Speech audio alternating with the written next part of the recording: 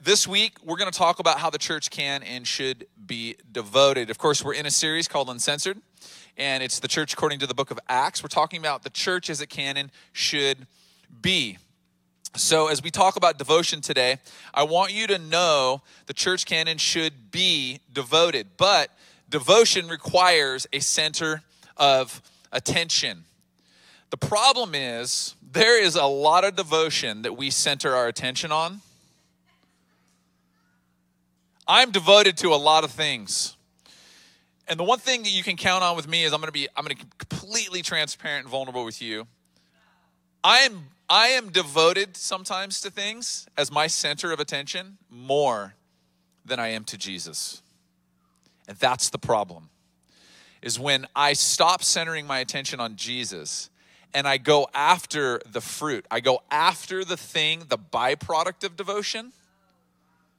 Okay? Without being devoted myself. Can you relate? Sometimes, I'm going to make a statement. Sometimes we want to go after the retirement 401k, the payoff, but we don't remain devoted to the investment. And so today, I want to tell you, no matter where you stand, no matter where you sit, no matter where you are in the spectrum of understanding who God is, your relationship with God, we are all, as humans, we are all devoted to something, or we're devoted to many things. And so as people of the church, and therefore as the church, are we devoted to pursuing Jesus as our center? So we're going to talk about devotion today as the church and could and should have. And it's dependable, determined, and it's diligent. We're going to talk about how devotion is dependable, determined, and diligent. I'm going to jump in a passage. We've been in the book of Acts, of course. And I'm going to read Acts 2, verse 42 to 47. Before I do that, I just want to quickly say, I love this part of the book of Acts. It's one of my favorite scriptures. And something important for you to know, to contextualize the writing of Luke, who wrote this book, Acts. This passage, in and of itself, sets the tone and the foundation for everything that we see happen in the remainder of the book of Acts. It sets the tone for the church as it can and it should be for the remainder of history. And so we're going to talk about chiefly the first verse in 42. I'm going to read the whole thing, but we're going to focus on verse 42. Acts 2:42 says all. Now I'm going to stop because we need to understand who all is. Okay, there was 120 in the beginning of the book of Acts. In chapter 2, there was 120 followers of Jesus waiting in a room. That's what Jesus told them to do. And this guy Peter that Lindsay did such a great job last week talking about, this guy Peter delivers the first sermon of the newly born church. And the end result of that was 3,000 people gave their lives to Jesus. So we have 3,000 new people following Jesus plus the original 120. Someone who's quick with math, tell me, how many people now are we talking about? Roughly 3,120. So when I read this, all the believers devoted themselves. Now let me stop for a second. I can't get the 9 other people that live in my home together on one page, let alone imagine 3,120 people, all of them with their focus, their center of attention, their devotion aimed in the same direction. Only by the power of the Holy Spirit. All of them. How many? How many was all? 3,000. Turn to somebody and say 3,120. I cannot imagine. That takes an act of God.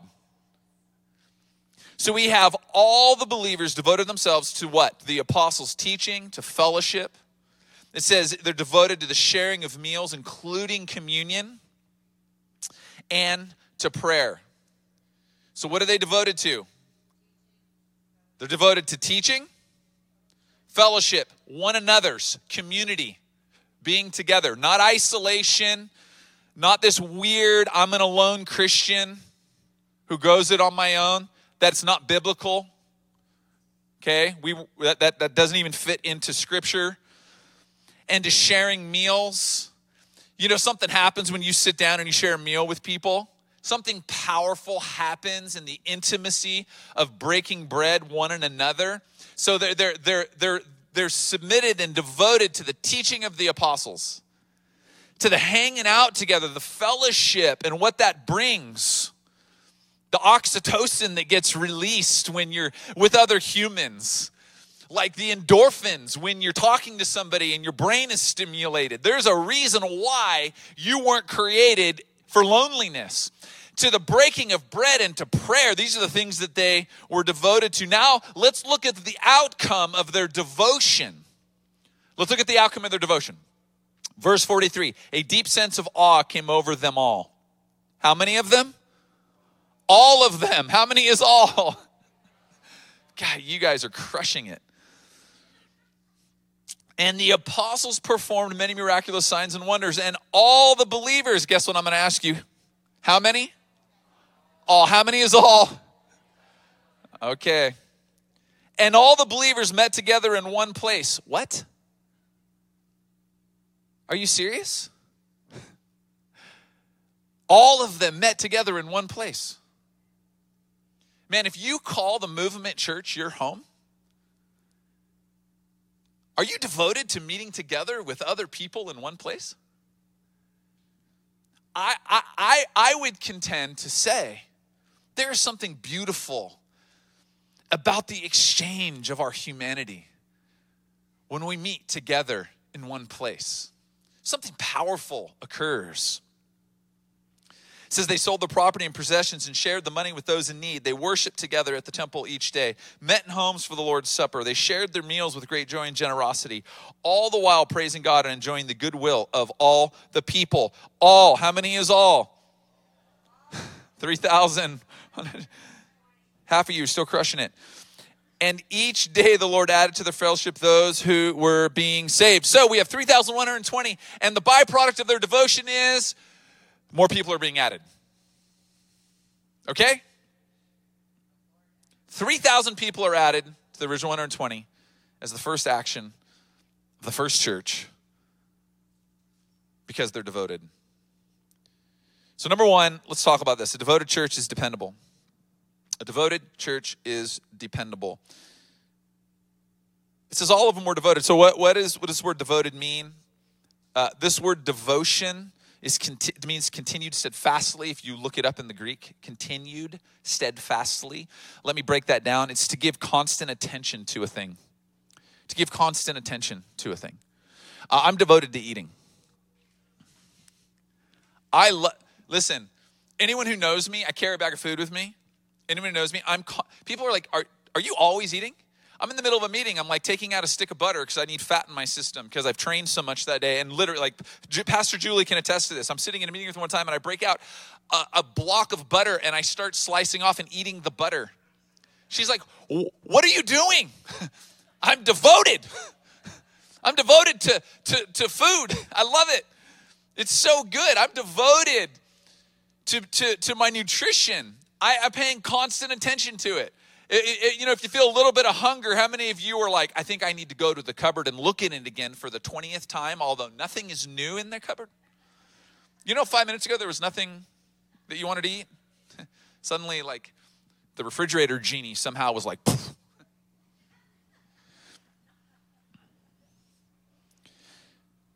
This word steadfast is not a word we typically use. So let me give you some words that are synonyms to steadfast. Dutifully firm and unwavering is what it means. Here's some words. Loyal, faithful, committed, dedicated, reliable, steady, true, constant, firm, trusty, resolute, relentless, wholehearted, full-hearted. I love those ones. That's like Braveheart moment. Like wholehearted, like, freedom. I'm going to paint my dress in a skirt and paint my face blue. Okay. I'm on one this morning. Here's the deal. This is what I want you to know about our little family here. We aim for dependability. We aim for dependability. I am so proud of our church. Do you know why? Because we just had a rough couple Years. But you know what? We were dependable. But let me tell you something. It wasn't us that was dependable. I'm proud of our team because let me describe for you when I say we aim for dependability, we remain devoted to teach Christ and Christ crucified. Why is that important? We have to ask ourselves, in the midst of circumstances, where is Jesus in the story? What is he doing? How is he moving? We aim for dependability. Teaching Jesus Christ provides dependability and a sense of center. If I teach you the 3 ways to be a better person, to live good, but I leave out godly living, I can teach good living minus Jesus-centeredness, and I'm not teaching godly living. I would venture to say that what we need most in our society is godly living. Why? Because the fruit of it is what we're after. But we try to vote, we try to press, we try to protest, we try to do all these things centered around, which are in themselves good, great, that's awesome. We should do those things with Jesus as the center. Come on, are you with me this morning?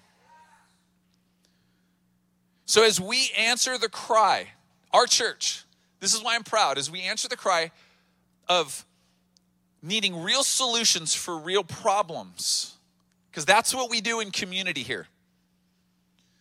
We see real needs and we answer them with real solutions. So there's kids down the street, these little kids suffering. They didn't ask to be here. What are we going to do? We want to bring real solutions to real needs. However, we got to do it with Jesus-centered devotion. Why are you doing this? The answer is not because I'm a good person. And philanthropy makes me feel good. It's because there is a Christ, there is a Jesus, there is a Savior that did something with zero requirement for reciprocation. And so we aim for dependability with Christ at the center. The church is only dependable if it's dependent on Jesus Christ. So Paul says this to his friends in Corinthians. He says, in 1 Corinthians 2:1, he says, when I first came to you, dear brothers and sisters, I didn't use lofty words or impressive wisdom to tell you God's secret plan. For I decided that while I was with you, I would forget what? Everything except what? Except Jesus Christ. Paul's not saying that we're going to throw out the practicalities and the logistics of life. What he's saying is at the end of the day, I can teach you the 3 ways to get unstuck in life, perhaps. But if I don't direct you to the center of attention being Jesus as the dependability, I'm failing. Because you and I need Jesus as our center. Life is going to do all kinds of crazy things. The common thought of culture is to strive for independence, especially in America. I'm just going to talk as a parent. We raise our kids to teach them to be what? Independent. So we aim and we strive for independence. But we have to understand that it truly only begins in dependence. Your independence to stand alone, when you feel like you're alone, this thought of independence that's actually a falsehood because you're not going to ever be able to do whatever it takes just on your own. It really begins in dependence on Jesus Christ. And we need to stay centered on that. We aim as a church for dependability. So, complete dependence on Jesus is the foundation of a devoted church. And that's what we aim for. Number 2, a devoted church is determined.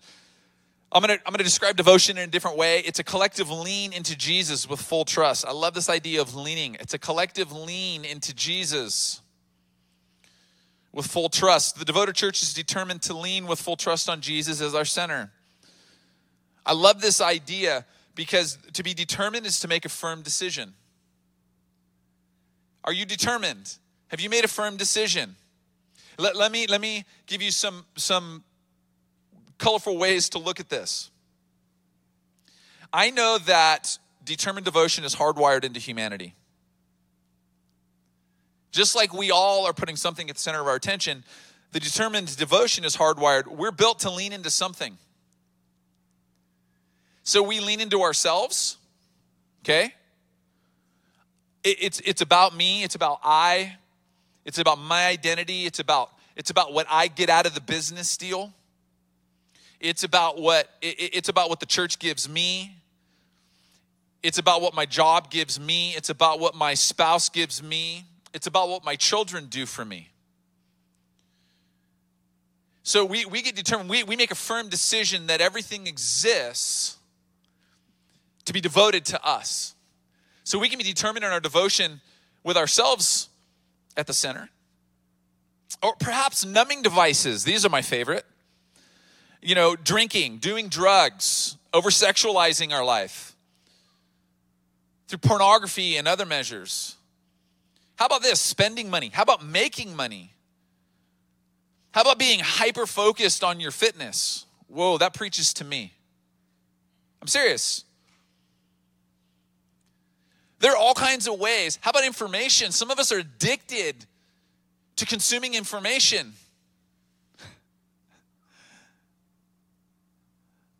Like people that I read these amazing stories about people that have like 75 degrees and they've been in college and they're 90 years old still. And I'm like, that's amazing. But what did you do? That's consuming, but that's not producing. The purpose of consumption is so you can go out and produce. Come on, that preaches to somebody. Determination is necessary as the pounding of life takes a toll on the human heart. Have you felt that before? You want me to say that again? The determination of devotion is necessary as the pounding of life takes a toll on the human heart. I would venture to say that no matter who you are, no matter what your income is, no matter where you were born, no matter what you believe about God, Jesus, us singing songs, how we sing songs, church, Republican, Democrat, radically in the middle. I like all those things don't change the fact that you and I as humans, we feel the toll of the pounding of life on our heart. Have you ever felt that before? I have. This week, there's a moment I was like, oh. You know what I'm saying? I'm like, that, whoa. That was like a sucker punch. And it weighs on us. John 16:31, Jesus asked, do you finally believe? But the time is coming indeed, it's here now, when you will be scattered, each one going his own way, leaving me alone. Yet I am not alone because the Father is with me. Listen, make a firm decision. You're not alone. The Father's with you. Make a firm decision. You're not alone. Make a firm decision. Be determined in your devotion. Why? You're not alone. The Father's with you. But my Father left me. Don't judge the creator of the universe by the imperfection of the fathers and mothers that we see in society. It is unfair and wrong. We're comparing apples and oranges, the imperfect being to the perfect creator.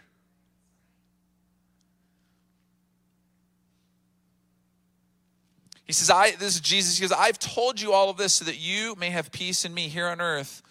You will have many trials and sorrows. I love, he's so definitive about this. You will have many trials and sorrows. I think the longer I go in my life, the more hair I lose, the more gray it gets, the more I look older and my wife looks younger. I don't know how that happens. She looks like she's like 16 and I look like I'm like 69. My kids tell me that. They're like, Dad, you look so old and Mom looks amazing. I was like, I know, she's hot, huh? Okay.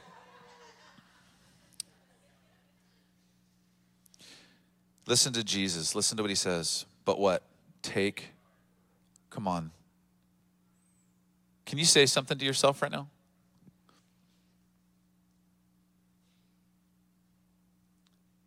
Life has taken a toll on my human heart. But I'm determined to be devoted to Christ-centered attention. Because listen to what Jesus says. Because I have overcome the world. He's not saying that there aren't going to be battles along the way. What he's saying is the war has been won. And that determination in my devotion says, I'm going to be on the, here's a funny common cultural cliche that I keep hearing, I'm going to be on the right side of history. Listen, if a human tells me that I need to get on board their idea to be on the right side of history, bro. You know, Hitler told people that. Listen, I want to be on the right side of history by being determined in my devotion to Christ and Christ alone at my center. Because there's amazing humans out there, but we all falter at some point. Amen? So Jesus tells us to take heart, stay devoted, stay determined. You're leaning into something with determination, but are you leaning into Jesus with determination? We're determined as a church to remain devoted as we can and we should be. But once the decision's been made to be determined, now we need to be diligent because we need to remain. Diligence means the devotion to Jesus remains constant. Constant is not perfect. It's pursuit. Let me say that again for someone. Constant means I'm in pursuit. And when I fall down, the famous song says, I get up again.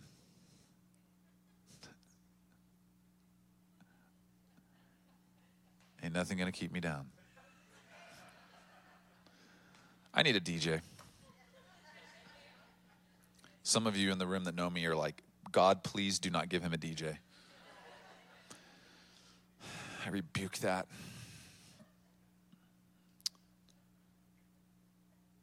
Look, 3,120 followers were remaining diligent in their pursuit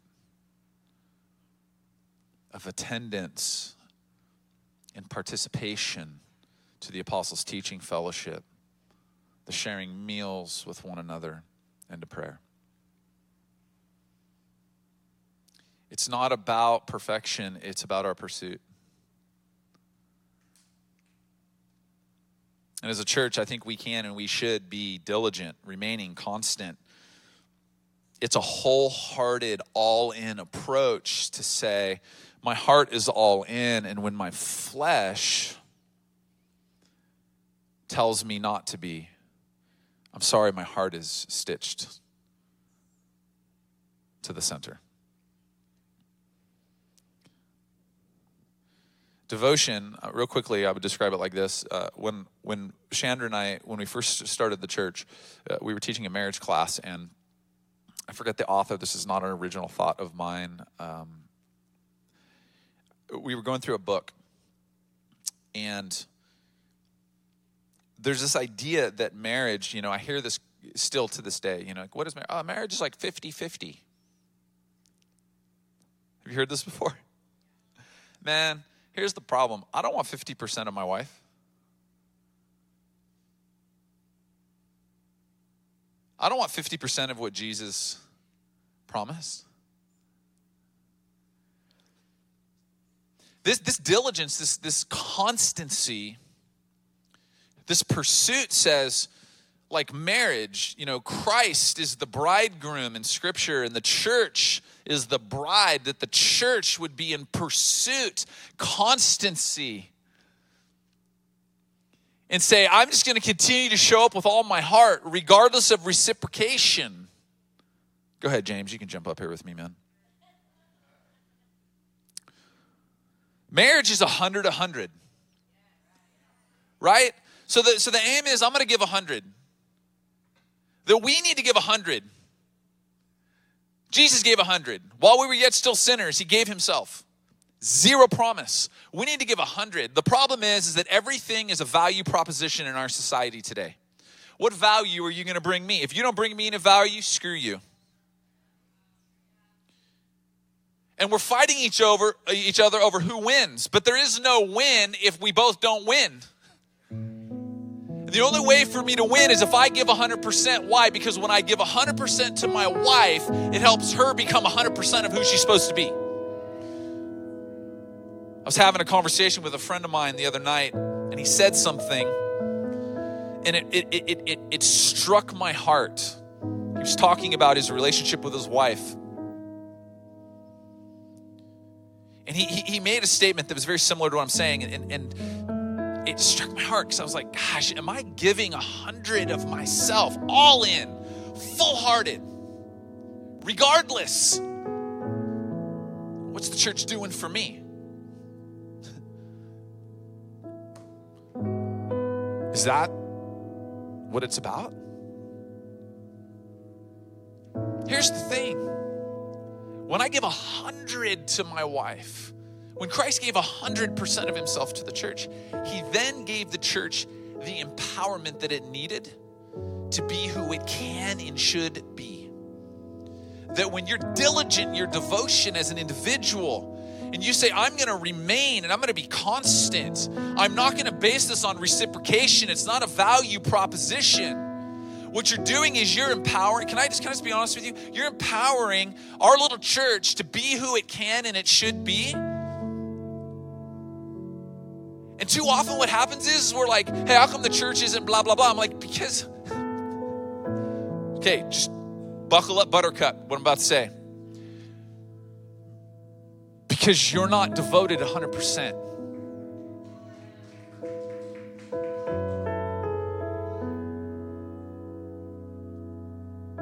How come my spouse, I almost went like marriage conference, inappropriate right there. How come my husband doesn't treat me, how come my wife doesn't unveil her, I'm going to say this nicely, unveil herself more for me in my life? Okay? And I'm like, because you don't give 100%. Bro, you're showing up with 50. And you expect 100 from her. You're like, drop the rope. And she's like, drop your pride, bro. Right? Okay, conversely, women, come on. I think Shannon and I need to have a marriage conference. Conversely, women,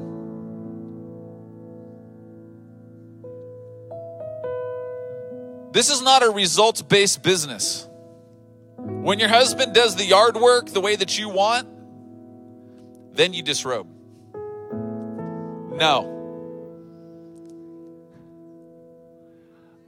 Am I getting real right now?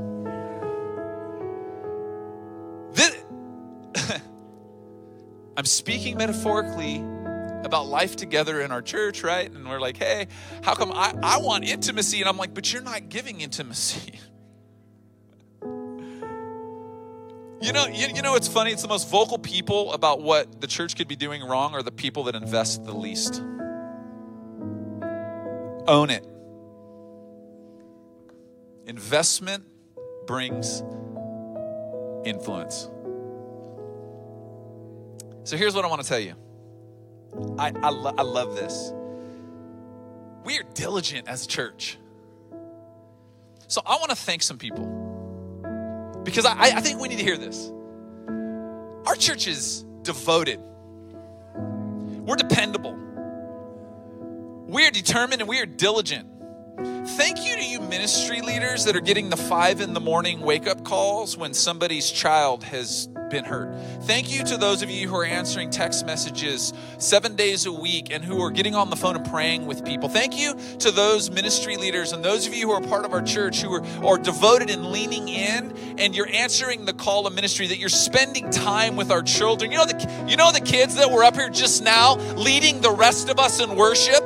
Thank you to you ministry leaders, because I'm going to tell you something. The Movement Church is a devoted church. The Movement Church is a dependable church because of you ministry leaders. And you guys, if you're sitting on the sideline, I want you to hear this. There's something happening here. And if I don't talk about it, you just may think like I walk in on Sunday and I walk out. There is so much happening in the in-between hours during the week where people aren't able to sleep because they're answering the call to be devoted and to love people. And I want to thank you this morning, Movement Church leaders and volunteers and my staff. Thank you, thank you, thank you. The city of San Marcos thanks you. The kid down the street who got that uniform and that backpack at San Marcos Elementary, they thank you. You know the 1,000 people that get fed here every month, they thank you. Thank you. Man, we need some gratitude. We need to say devotion is like full of gratitude. I am so thankful for you, wife. I am so thankful for you, Movement Church. I am so thankful for you, friend. I am so thankful for you, boss, employer. I'm so thankful for you, manager. I'm so thankful for you, employee. I'm so thankful for you, neighbor. I'm so thankful for you, police officer. I'm so thankful for you, friend. I am devoted to you. I am willing to give 100% of me to you. And I'm not going to ask for anything in return.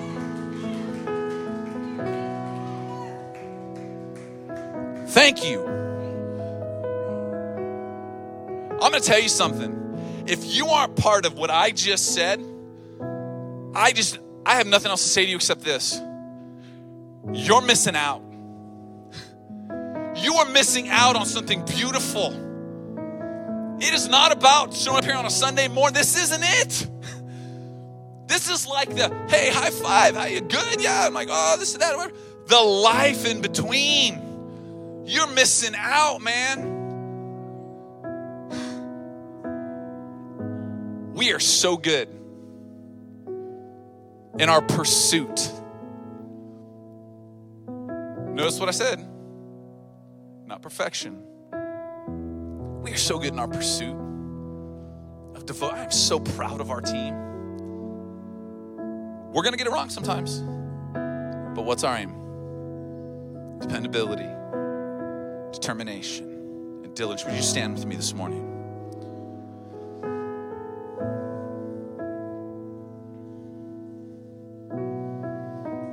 Next week, I'm going to talk about the byproduct of this devotion. The one another's. Some practical thing. I'm going to give you some practical things on what you can do here in our family. Because I'll be honest with you. When you have a good thing, you never want your friends to miss out. This is a good thing. This is a good thing. This is a good church family. You guys are good. You guys are great. So I'm going to give you an opportunity next week to step into some things. Why? Because I think it's going to be the best opportunity you've ever been given, the best invitation you've ever been given in your entire life. Marriage conference, is that what you want? Bro, I'll teach everybody how to have 7 kids. Just give me a dry erase board, some stick figures. Done. I just can't teach anybody how to have boys. I need some dads or boy dads to help me out. Okay, listen, you got me unfocused, Brandy. Bro, you're determined. All right, I chase butterflies on my own. I don't need help. Okay, listen. Here's what I want to do this week. This was a posture of our hearts. I needed you to hear how amazing our church is. Not because I'm being boastful or proud, but if I boast of anything, I boast of Jesus and Jesus alone. I want to tell you something. We are in pursuit of Jesus. And I think you want to be part of that. Would you please join me in closing your eyes? What I would ask you, the activation that I want you to engage with this week is that when you walk out of here, I want you to read Acts 2:42. I want you to think about those 4 things: the teaching, the fellowship, the one another, eating together, the breaking of bread, just the sharing of life, the intimacy, and the prayer.